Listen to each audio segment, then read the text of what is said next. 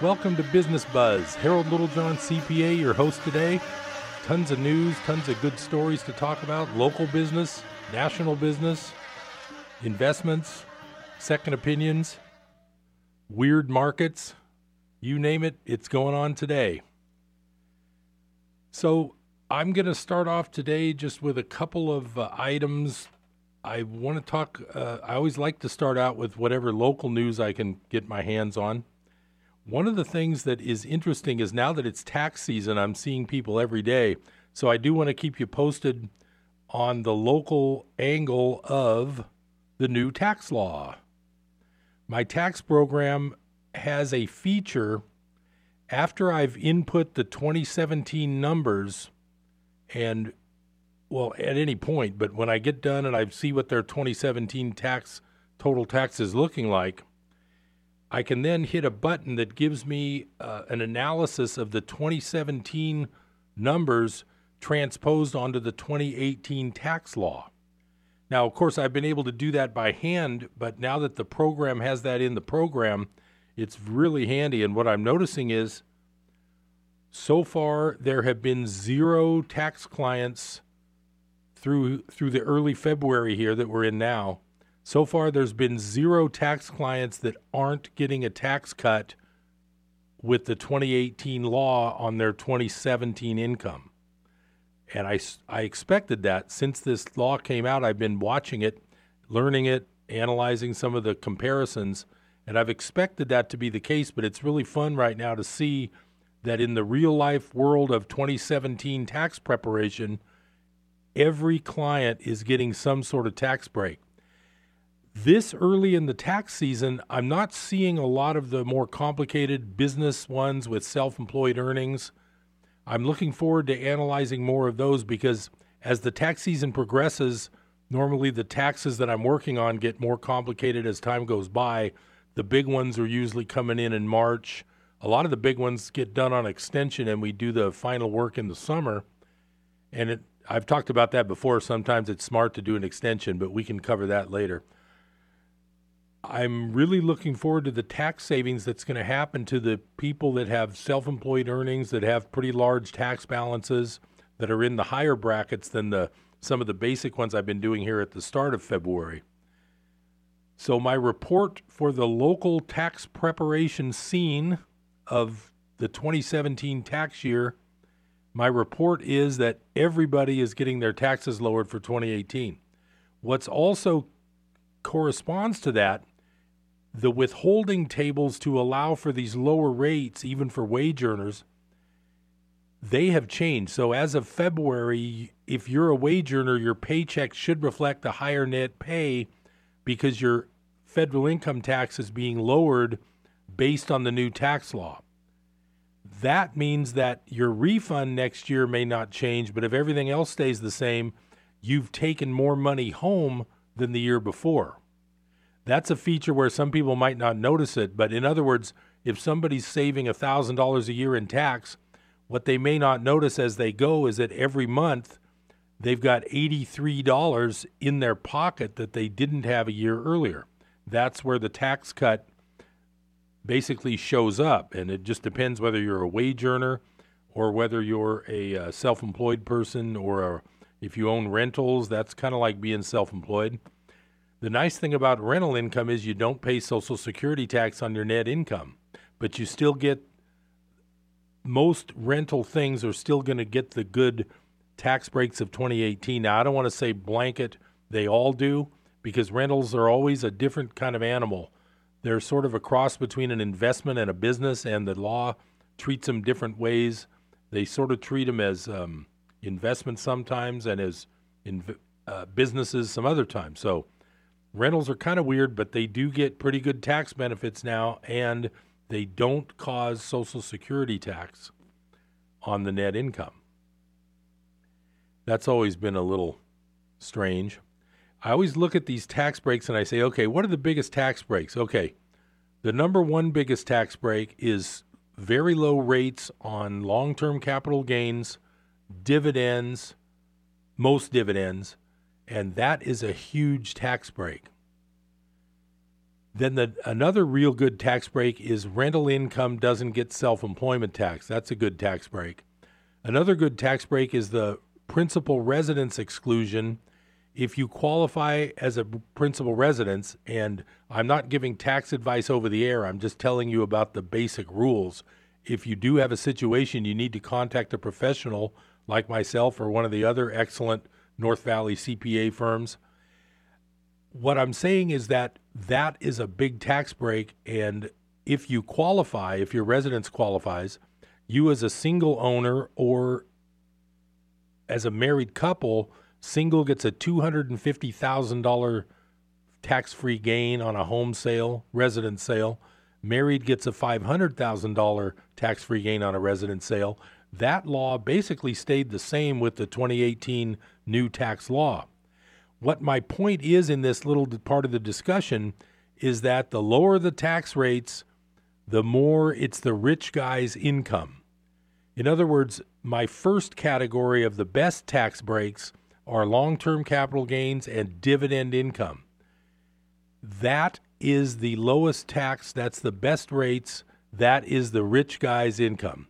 I don't do any of these kind of people, but if you looked at the tax return of a billionaire like whoever, you know the names.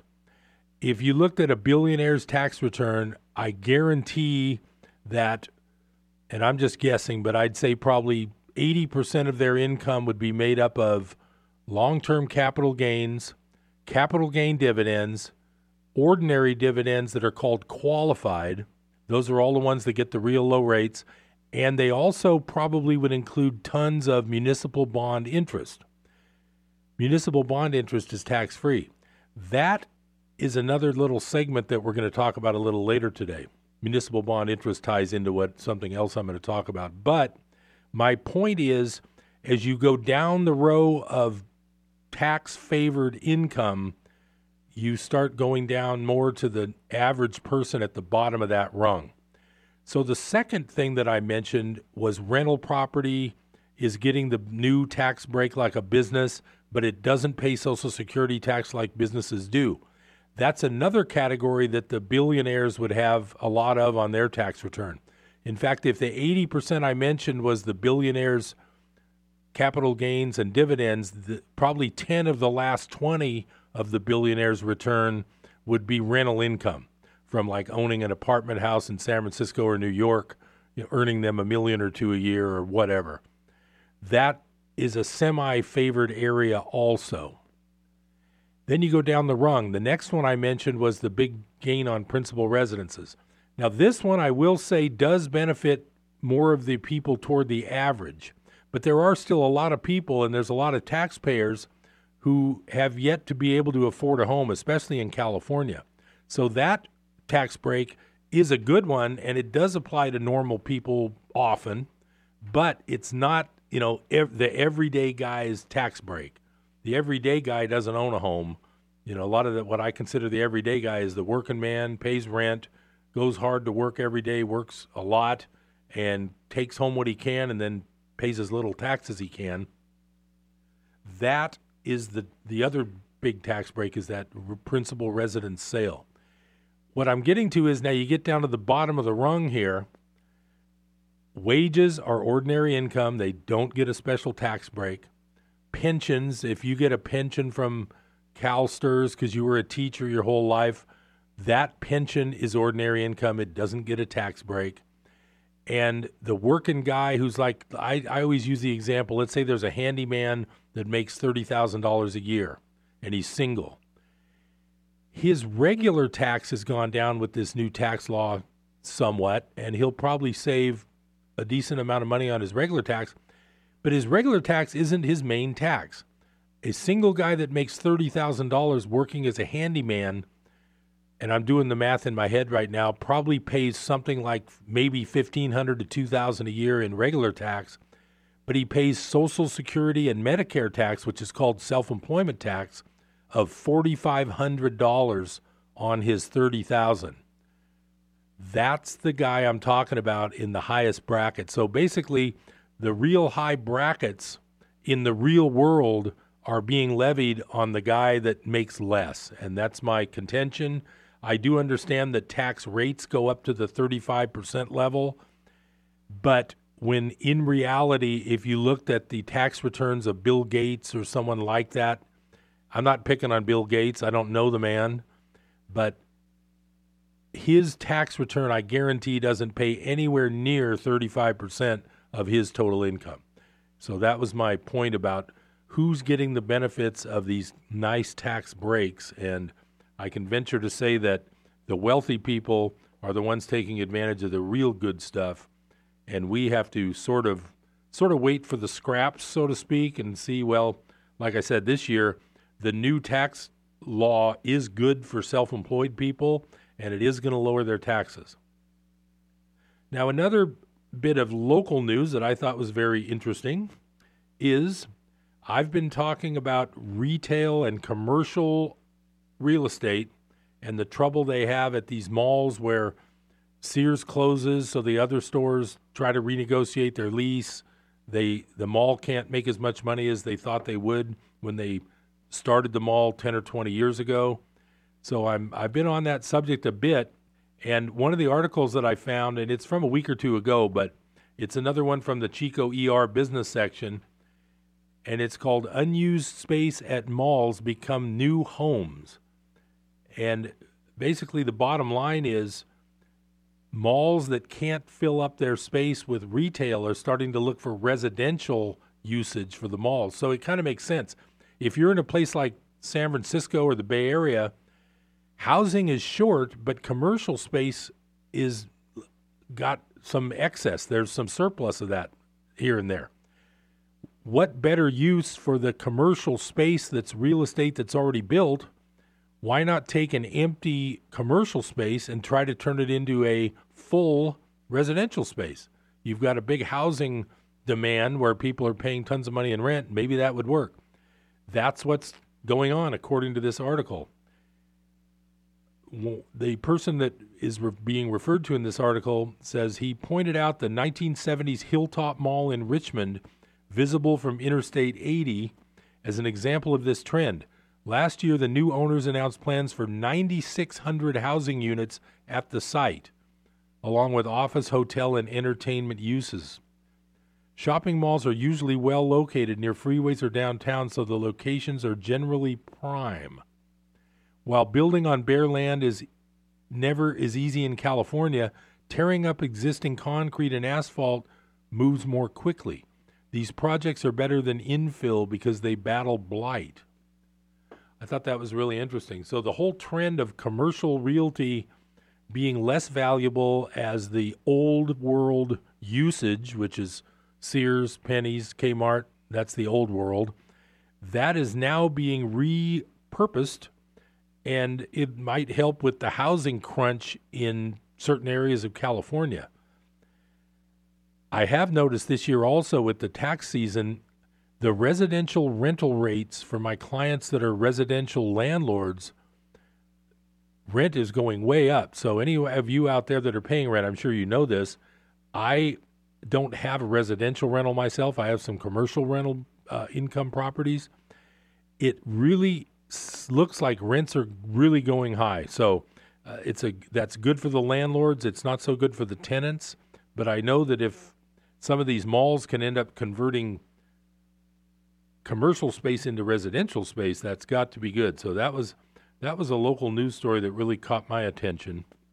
Now, there was one other one in the local paper, and it was, I got to find it here real quick.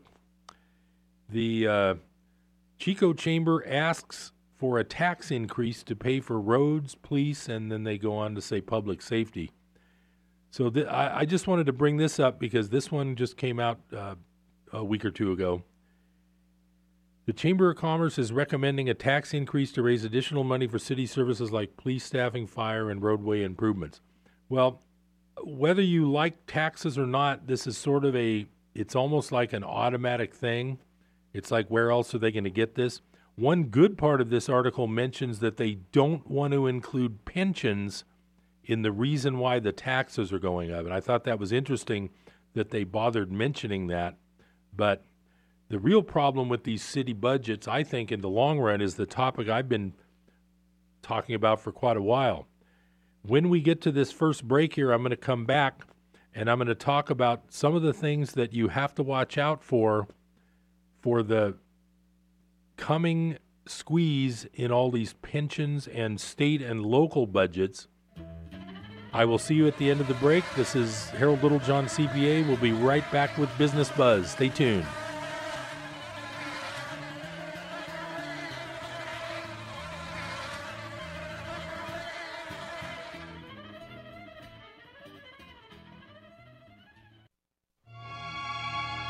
Hello, this is Samantha Landy, and I bring you Psalms of Hope, heard here on Life Radio every Monday, Wednesday, and Friday at noon. So do tune in and join me for beautiful music and an encouraging word from the Lord. Psalms of Hope with Samantha Landy, Monday, Wednesday, and Friday at noon, here on KKXX.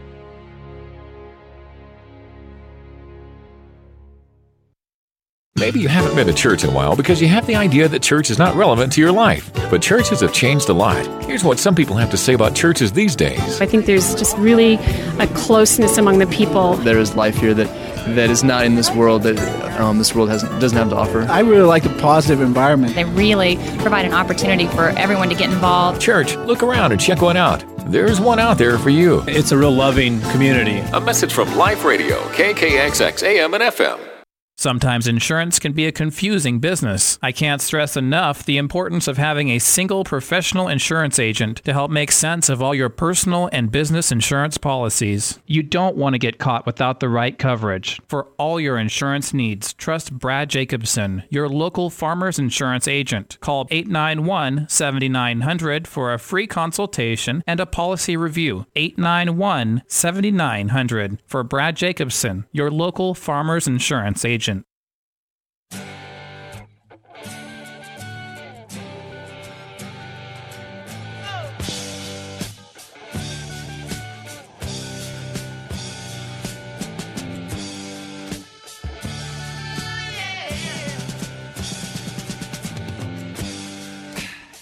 Welcome back to Business Buzz. Harold Littlejohn, CPA.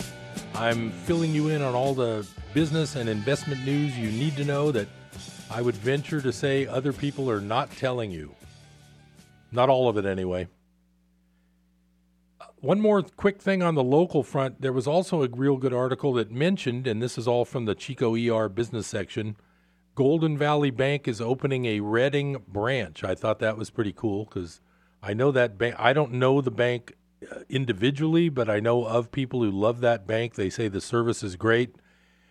I believe the board and the ownership of that bank may involve Sierra Nevada Brewery, a lot of large local companies, a lot of large local figures, and I think it's a real good bank. Now, I have looked up, when I hear about banks, I like to look up, there's a thing called the Texas ratio. I've talked about it before. If you ever want to look up the health of your bank or a small bank you might be thinking about banking with, look up their Texas ratio. It's a very good precursor of a bank that's going broke.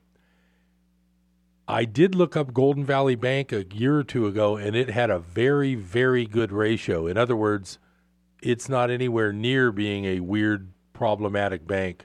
The one I remember from Chico most recently was the Butte Community Bank. It's been many years now, but that one went belly up. And right before it went belly up, I had looked up their Texas ratio, and it was horrible. Anytime you're dealing with looking at a new bank or advising somebody with their bank, look up their Texas ratio to make sure they aren't on their last legs. Right now, the banking industry, I don't think, is in that big of a bind, but as I keep telling you, things can change. Now I'm going to spread out a little bit. I'm going to talk about things away from just the local area. I wanted to point out something about the stock market lately. Anybody who's invested in the stock market has probably been having mini heart palpitations or more over the last few days. The end of last week, the Dow Industrial, which is the one everybody watches and the ones I remember, it was down 666 points on Friday. Well, if you're any kind of conspiracy theory person, that does not bode well. But that was the drop, which was large. Then on Monday, it was down over 1,100 points, which is a record Dow drop in points, but not in percentage. 4% drop is not that big of a deal. In 1987, I believe it was a 22% drop in one day, even though it was only 500 points. Then today, what ended up happening was it opened up, and don't quote me on these numbers exactly. I've just been, I have busy days right now with tax season. I don't have a chance to watch anything on the market thing, but I do look it up later. I believe it went down by 600, then up by 500. There was 6,000 points worth of swings during the day, and I believe it ended up around 500 points up. I'm not going to look it up right now. The reason I'm not going to look it up right now is just like Donald Trump doesn't like fake news, I don't like fake markets. I believe that ever since the great financial crisis of 2008, we have been living in a completely fake market situation. I've pointed this out before. 0% interest for almost 10 years is not natural. It's never happened in the history of mankind. It's not a real market. The bond market being sky high with all these low rates, that's not a real market. The stock market going straight up when unemployment, from what I can see, working on Mangrove Avenue, trust me, I can see that employment is not going that well. And I can just see it by the traffic, so to speak, that walks by my office every day. So I am not any kind of positive outlook for this whole economy. Whatever the markets are doing, in my opinion, it's fake markets. So if you're sitting there with your portfolio going up and down by thousands and thousands of dollars a day, all I can say is good luck. There's ways that you can protect that money and you don't have to worry about that downside. I've talked about it numerous times. I'll go over it again a little later today. But the articles I'm going to discuss today all have to do with this same idea and the same category. Now, one of those is an article from my favorite news website, which I've mentioned before many times, called ZeroHedge.com. And the title of this article is, Illinois unveils another shocker. Sell a record $107 billion in debt to fund insolvent pensions. So this hits on 2 points that I just made. Number one, municipal bond debt is where tax-free municipal bond income comes from. And pensions are insolvent all over the United States and all over the world. So I'm just going to read part of this article to you. I won't go in super depth, but you got to hear this. If there is such a thing as financial hell, it is probably Greece, with Illinois coming in close second. For those unfamiliar, here's a quick recap.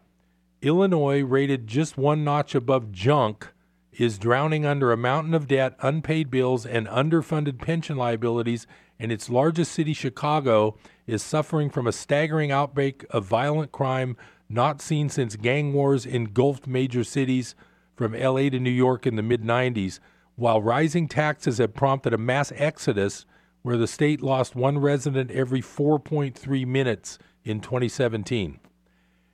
And then they go on to talk about some of their prior headlines, like Illinois pension funding ratio sinks to 37% as unfunded liabilities surge to $130 billion. Illinois unpaid vendor backlog hits a new record at over $16 billion.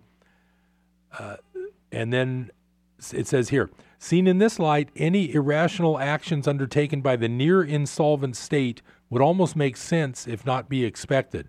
Actually make that irrational and utterly bizarre, such as a proposed offering of a mind-blowing $107 billion in debt, a never-before-attempted amount in the world of munis, which is municipal bonds, to, quote, fund the state's insolvent pension system, which would also assure that Illinois would default even faster in the very near future. So here's the deal. These places like a state of Illinois, if they issue $100 billion of debt, number one, they have to pay interest of some sort. Interest on municipal bond debt isn't real high these days, but even 2%, if it's tax-free to a guy in a 30% tax bracket, is probably worth 3% to anyone else. So they're going to have to pay 2%. So $100 billion is going to cause $2 billion more in their deficit. And when are they ever going to pay this back? If they can't pay currently their bill, they can't even pay their bills. How are they going to pay back $100 billion in new municipal bond debt? That's the type of thing I'm talking about when I say this system is like walking on eggshells right now. It's really not that solid, and I really do see trouble brewing. But this swing of the stock market the last few days is not the reason I see trouble brewing. I just think that's just a sign that we're living in fake markets, and I don't really plan on letting my plans and my investments get head faked out of existence. And that's why my main job here, I consider, when I'm talking to you, is to let you know that there are ways for you to take your particular nest egg or whatever you've saved, whatever you've got in your 403B or your pension that's coming or supposed to be coming. I'm just trying to make sure you do the best you can to make sure that you don't get stuck without what you thought you should have had. Now, speaking on the subject of pensions, I have another article I wanted to share, and I'll be coming up on that second break at the bottom of the hour here. After we do, I have more good national news, and I got a lot of exciting stuff to talk about. This one is called This Tiny Corner of Rhode Island, which you know is the smallest state. It's about the size of the Bay Area. Shows us the future of Social Security. Well, here's that promised break. I will give you a break. I'll be right back. This is Harold Littlejohn, CPA. I will keep you educated in just a minute. Stay tuned.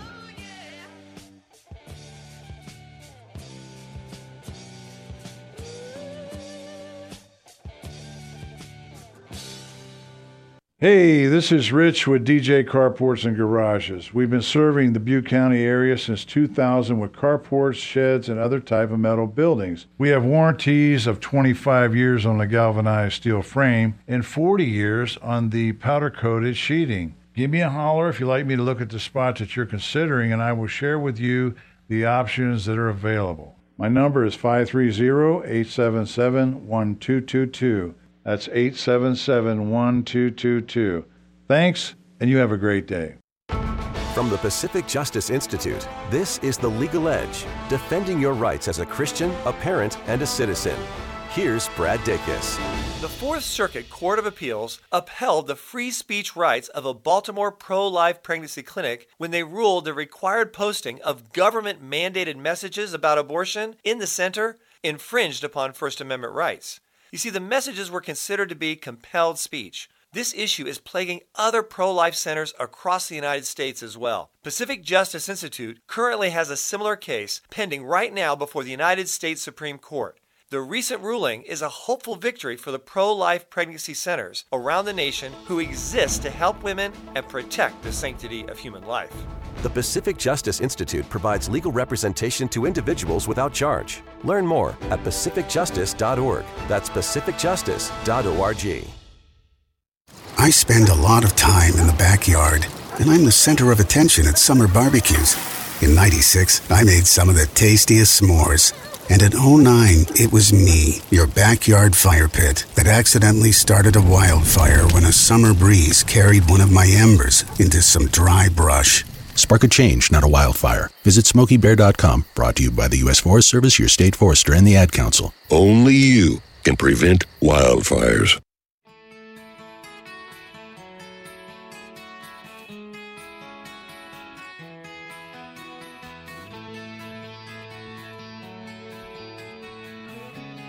Welcome back to Business Buzz. Harold Littlejohn, CPA, keeping you educated, informed, and depressed sometimes. I'm sorry about that.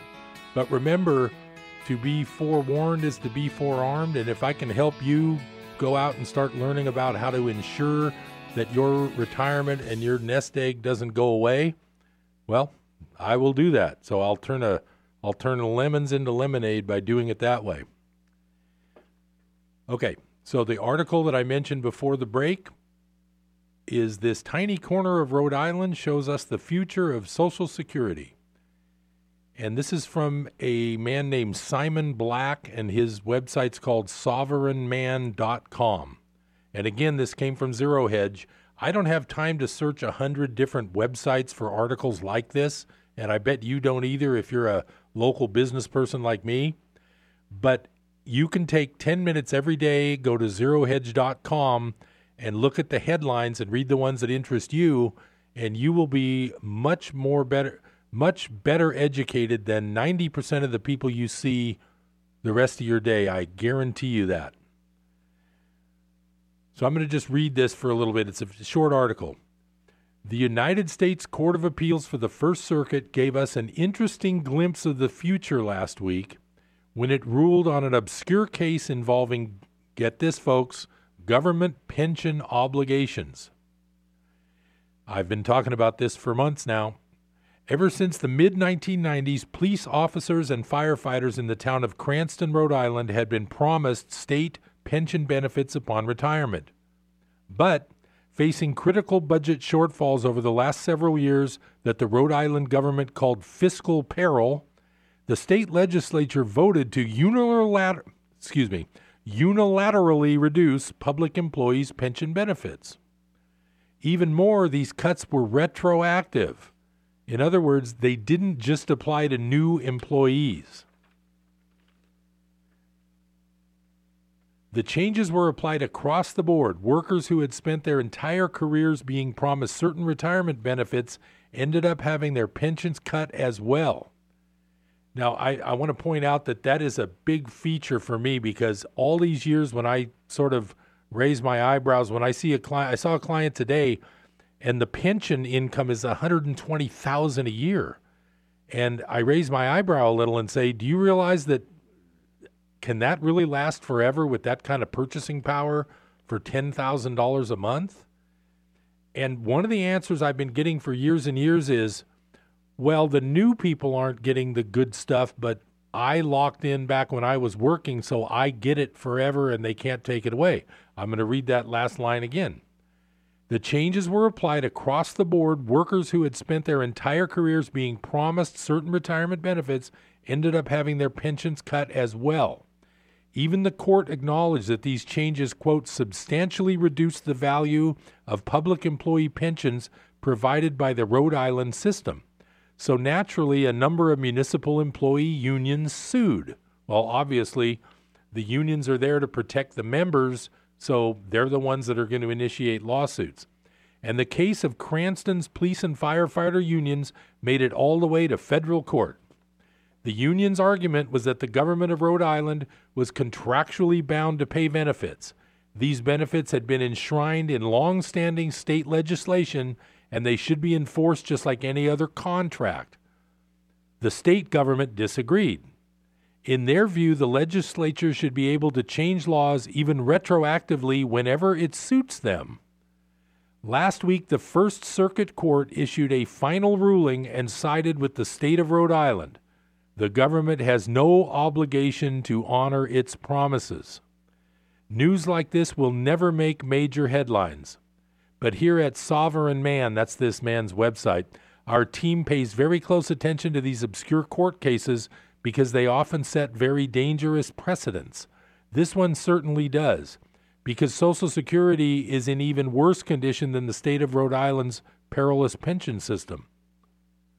According to the Board of Trustees for Social Security, which includes the U.S. Treasury Secretary, the U.S. Secretary for Health and Human Services, and the U.S. Secretary of Labor, the Social Security trust funds become depleted and unable to pay scheduled benefits in full on a timely basis in 2034. Once again, that's the Treasury Secretary of the United States saying that Social Security will run out of money in 16 years. You'd think this would be shouted from the rooftops, especially given how long it takes to save for retirement. Yet instead the news is ignored or flat out rejected by people who simply want to believe either that it's not a problem or that the government has some magical solution. The First Circuit just showed us what the solution is, cutting benefits. And now the government has legal precedent to do so. They can retroactively slash whatever benefit they want in their sole discretion, regardless of what legislation exists or what promises have been made in the past. Let's be smart about this. The clock is ticking. 16 years may seem like a lifetime away, but with respect to retirement, it's nothing. That is what I'm going to read from there. It's not that long of an article. I just, a week or two ago, told you guys that Social Security does a report every year, and they said they're going broke. Nobody can rely on Social Security as their only retirement money. And if you have other retirement money, you must act somehow to protect it. Now, I'm not a financial advisor. I'm not a certified financial planner. I'm a licensed CPA. Anything I tell you is just for your information and entertainment only. I try to tell you the things that I look at to help myself, and I recommend you do the same. You also need to do what's called do your own due diligence. It's up to you to find out your specific situation. There's lots of quality tax professionals in the North State. I'm one of them, but I'm not the only one. You can ask your tax person about these things too. How many financial people are in your life? How many are in your sphere of influence? That's a good question. Do you have a bank person that you talk to personally? Do you have a financial planner or stockbroker type that you talk to personally? Do you have a professional tax preparer like me, a CPA, or an enrolled agent, or another tax preparer that you talk to once a year? You need to utilize these people and take advantage of their knowledge. I've been doing taxes for almost 40 years now on a full-time basis. I'm available for free initial consultations. Other people do the same. You have to take charge of your money, and you have to be careful. Okay. I'm not going to beat a dead horse more than 10 times per month, and that one was probably number 8, so I'll give it another whirl next time. But it's so important, I can't stress it too much. Another main point I've made is that regarding the new tax law, the argument against it has been that it causes a $1.5 trillion increase to our deficit over 10 years. I have pointed out numerous times in the shows lately that there's a report, and if you Google University of Michigan 21 trillion, you will be able to read the report. They have found that in a 15-year period, 2 large federal government units have misappropriated or lost or can't account for $21 trillion of money, and that's over 15 years. That translates to about $1.5 trillion per year. So whenever anybody tells me that the tax cut that I see saving every one of my clients, these are clients that don't make a ton of money. Every one of my clients that I've helped so far is getting a tax cut for 2018 of at least $70 or $80 a month. So anytime someone tells me they don't agree with this tax cut, I am going to beg to differ, because that deficit could be made up simply by finding and not allowing the theft of trillions of dollars a year from our tax money to who knows where. And when I say who knows where, what I mean is you and I don't know where. I can guess where, but there are people who know darn well where that $21 trillion is. But they ain't talking. In that vein, I have another new article. It just came out. Again, I found it on zerohedge.com. And the title of this article, it actually came out with today's date. Pentagon auditor can't account for $800 million in spending. The Pentagon's Defense Logistics Agency has reportedly, quote, lost track of hundreds of millions of dollars it spent, said Ernst & Young, the accounting firm conducting the first ever Pentagon audit, according to Politico. as a sidebar here, I told you, as my KKXX listeners on Business Buzz, I told you about this audit a couple of weeks ago. It's the first time ever that real auditors, other than government GAO, I'll just say government workers, have done the, quote, audit. And it's the first time that the Pentagon has ever been audited. They're already, and it's the first year they're doing is October 15 to September 16. So this small portion of this audit has already found $800 million that just disappears. And I'm sure this is just the tip of the iceberg. That's my main beef with this whole deficit situation. We wouldn't even have a deficit if all this money hadn't been stolen. And could you imagine what went on before the internet? Can you imagine what went on 50, 60 years ago when Eisenhower mentioned the military-industrial complex? And I would like to mention, of which he was a huge part. When he mentioned that in his parting speech, it's almost like an old man regretting what he lived his whole life, and then he's kind of fessing up when he leaves. Woodrow Wilson did the same thing. He felt so bad about the horrible millions of people that he absolutely made miserable with World War I that he did the same kind of semi-confession in his old age, but as you can tell, I have no respect for that type of fessing up at the very end. But I mean, for Eisenhower to talk about the military-industrial complex, it's like, give me a break. Our next break's coming up in a minute. I've got some other very interesting stories to tell you about. I hope you're learning something.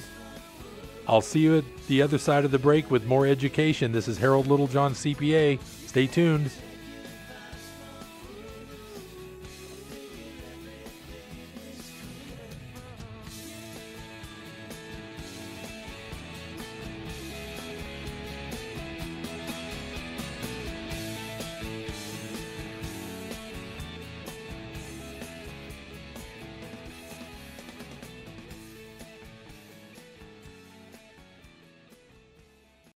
The Bible is the answer. This is Ken Ham, a missionary with a passion for sharing God's Word with the world. Yesterday we learned that 81% of Americans see morality declining in their nation. So what do they think's the solution? Well, a majority said the Bible is the solution to the mess our society is in. While it's great to see that people believe the Bible is the solution, but do they actually treat the Bible as if it's the answer? Research shows that only 20% of Americans actively read and study their Bibles, and only 10% have a biblical worldview. So while they may have a concept of the Bible as the answer, people aren't actually turning to the Bible to see what it says about morality. As Christians, God's Word must be our authority for morality. Learn more about culture, science, and the Bible at AnswersRadio.com. You'll be encouraged with solid answers from God's Word when you visit us at AnswersRadio.com. I spend a lot of time in the backyard, and I'm the center of attention at summer barbecues. In '96, I made some of the tastiest s'mores. And in '09, it was me, your backyard fire pit, that accidentally started a wildfire when a summer breeze carried one of my embers into some dry brush. Spark a change, not a wildfire. Visit SmokeyBear.com, brought to you by the U.S. Forest Service, your state forester, and the Ad Council. Only you can prevent wildfires.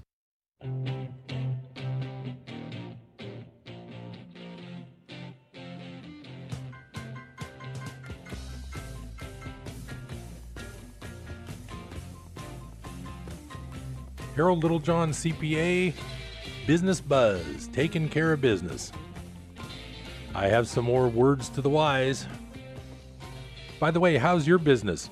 I'm getting a lot of calls from young people who are starting their own self-employed business, and it's really fun. I can teach them a lot about what they're going to be facing, what kind of taxes. One of the most important things I do for these young people who are starting out self-employed, once I can assess what their tax looks like based on the rates on their net income as a percentage of their gross income, I can then tell them something like this. Okay, based on what we expect to have happen, this first year, you don't have to always prepay in the first year, and you don't know what you're going to end up making, but as you go, each month, I tell them, okay, put 15 or 20% of your gross income in the savings account. because that's probably about what the tax is going to end up being.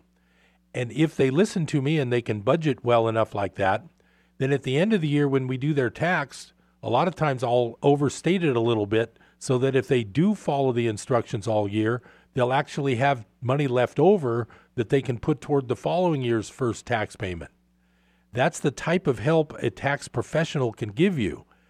There's lots of great tax professionals in the North State. I offer free initial consultations. I'm sure a lot of them do.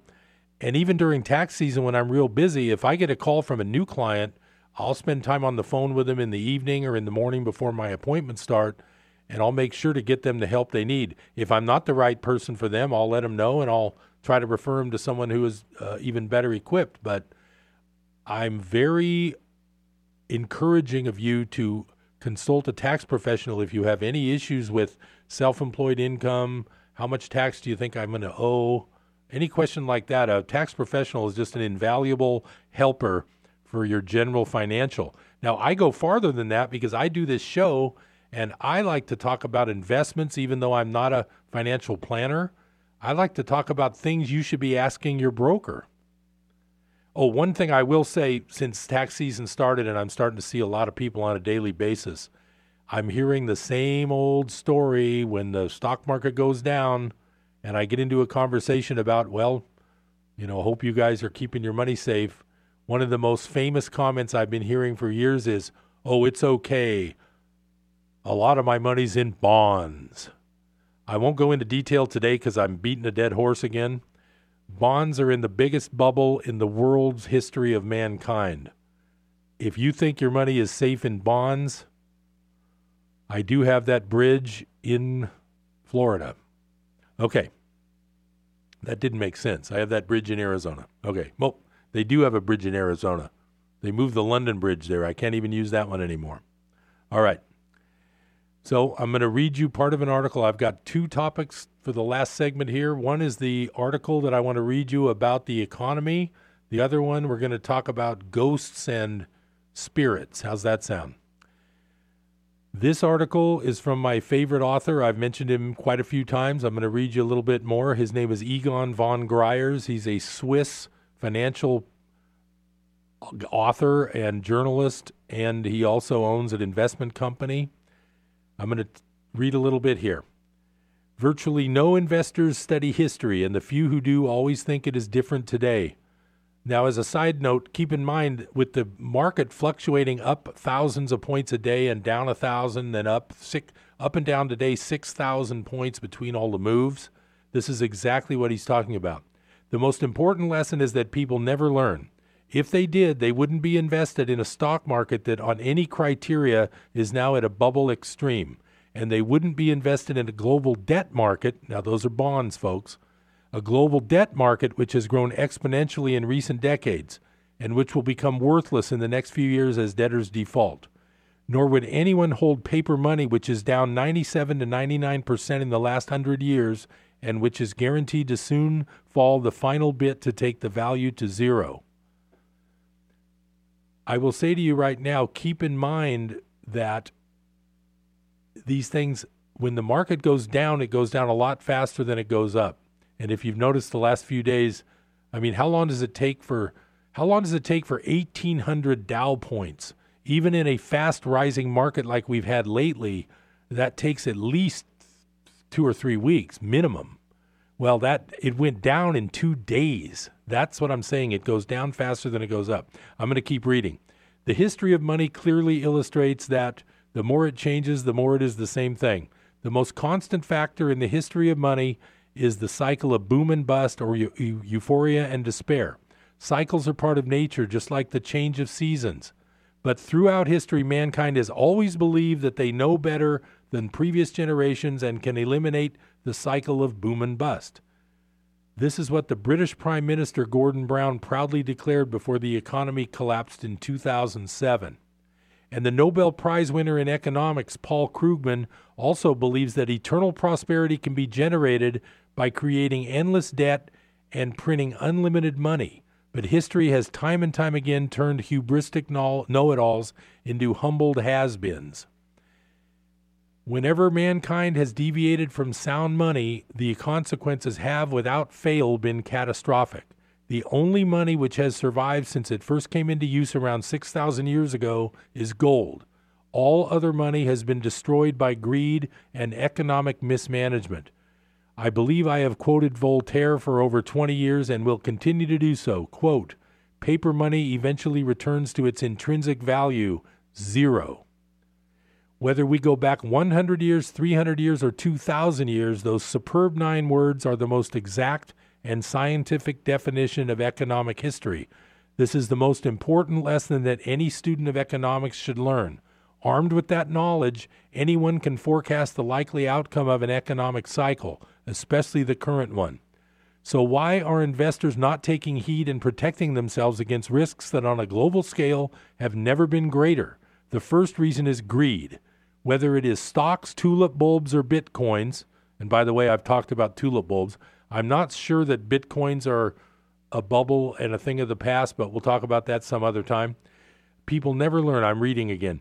Greed takes over and numbs any rational thinking, and that is why most investors will ride the bubble markets until they are virtually worthless. And then he says in a title, I experienced the 1973, 1987, 2000, and 2007 collapses. Experience and a long professional life are a great advantage when it comes to understanding risk. Nothing beats personally experiencing major market crashes of 50% or more in 1973, 1987, 2000, and 2007. This certainly makes you more aware of risk and therefore the necessity to preserve wealth. Looking back at the Dow since 1971, it is up 29 times. So why worry because stocks always go up? Yes, it is absolutely true that in the last 47 odd years, since Nixon took away the gold backing of the dollar, asset markets have boomed. But most of these gains have been illusory due to credit expansion, money printing, and currency debasement. But investors are still certain that stocks will continue to grow over time. They don't realize what will happen to their investments when the punch bowl is taken away and interest rates increase substantially, and that is what we will see in the next few years. Stocks have been going up only because of credit expansion and artificially low interest rates. These two factors are unlikely to be in play in coming years. Yes, central banks will panic and print unlimited amounts of money, but the market will soon realize that this money is worthless and therefore will have no effect. What investors don't realize, and you really need to listen to this, what investors don't realize is that it can take a very long time for stocks to climb back up that high wall of worry after a big fall. In 1929, the Dow peaked at 381 and then fell 90% over less than 3 years to bottom at 40 in 1932. But what few investors realized that it took 26 years before the Dow was back to the 1929 high. The almost 700 points drop in the Dow on Friday was a foretaste of things to come. Now, this was written before the 1100 drop on Monday. We might not see the end of the multi-decade bull market quite yet, but risk is colossal today. Once the bear market starts, the Dow will experience days of several thousand-point declines.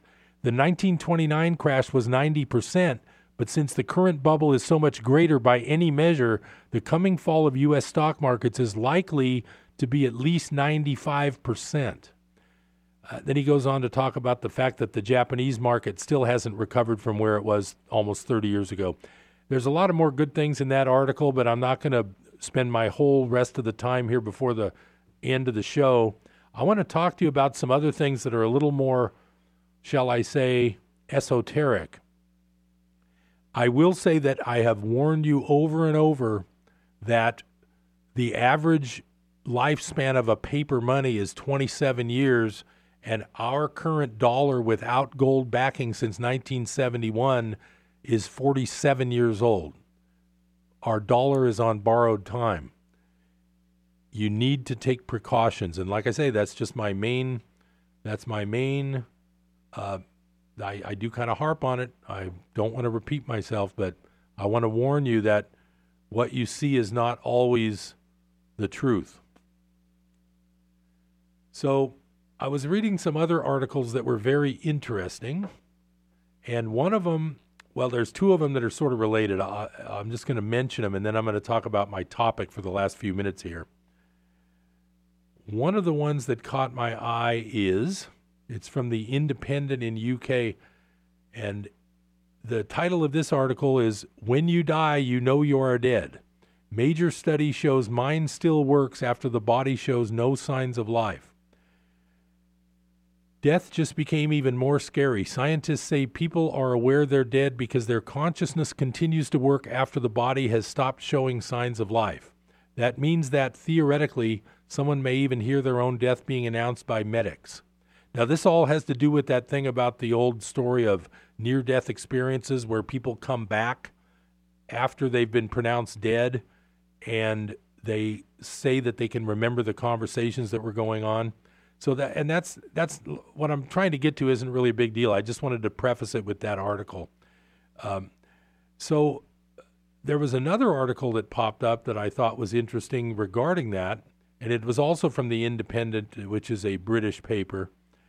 And this one is titled, "Man Pronounced Dead by 3 Doctors Starts Snoring in Mortuary Hours Before Post-Mortem." And it says here, Gonzalo Montoya Jimenez had autopsy markings on him ready to be opened up. A prisoner certified dead by 3 doctors was reportedly found to be alive just hours before his post-mortem. So now the reason I'm talking about this isn't because I'm interested in near-death experiences and, what happens to us in the afterlife. That's not my point. My point is that everything I read and everything I work on religiously, I enjoy the Bible, but I always still refer when I'm reading biblical passages also. I enjoy always equating them to my favorite book, which has been my study book for almost 10 years now on a daily basis, and it's called A Course in Miracles.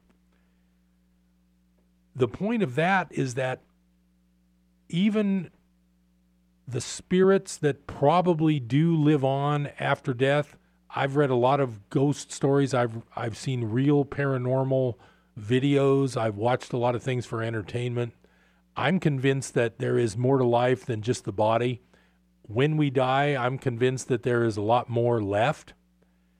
The problem is, when you study A Course in Miracles, you realize that even spirits and ghosts are illusions. The Course in Miracles is founded on the theory that nothing unreal exists and nothing real can be threatened. And what that means is that the physical world is an outward representation of what's inside our mind, our true selves. The physical world includes spirits, ghosts, and afterlife. What I'm trying to say is that when you study the Course like I do, and when you start seeing its manifestations actually happen to you while you practice it, if you start believing it, you start realizing that everything is part of the physical world, and once you start counting less on the physical world, the more you can rely on the spiritual world. I'll have more of that next time. Thank you for listening to Business Buzz. It's always a pleasure to see you. Harold Littlejohn, CPA, saying, call me, it's tax season. KKXX, Paradise. K280GL, Chico. And K283AR, Chico, Yuba City, Marysville. Astronaut Bob the Drop here. There's been a lot of talk about water found on Mars. Why would you go all the way to Mars for water when we have the best tasting water at Mount Shasta? It comes from our protected springs and is delivered right to your door. Great landing, Bob. Hey, where are you going with that? Those Martians are stealing my water. Guess we have some new customers. And anyone can get Mount Shasta spring water if they call us at 1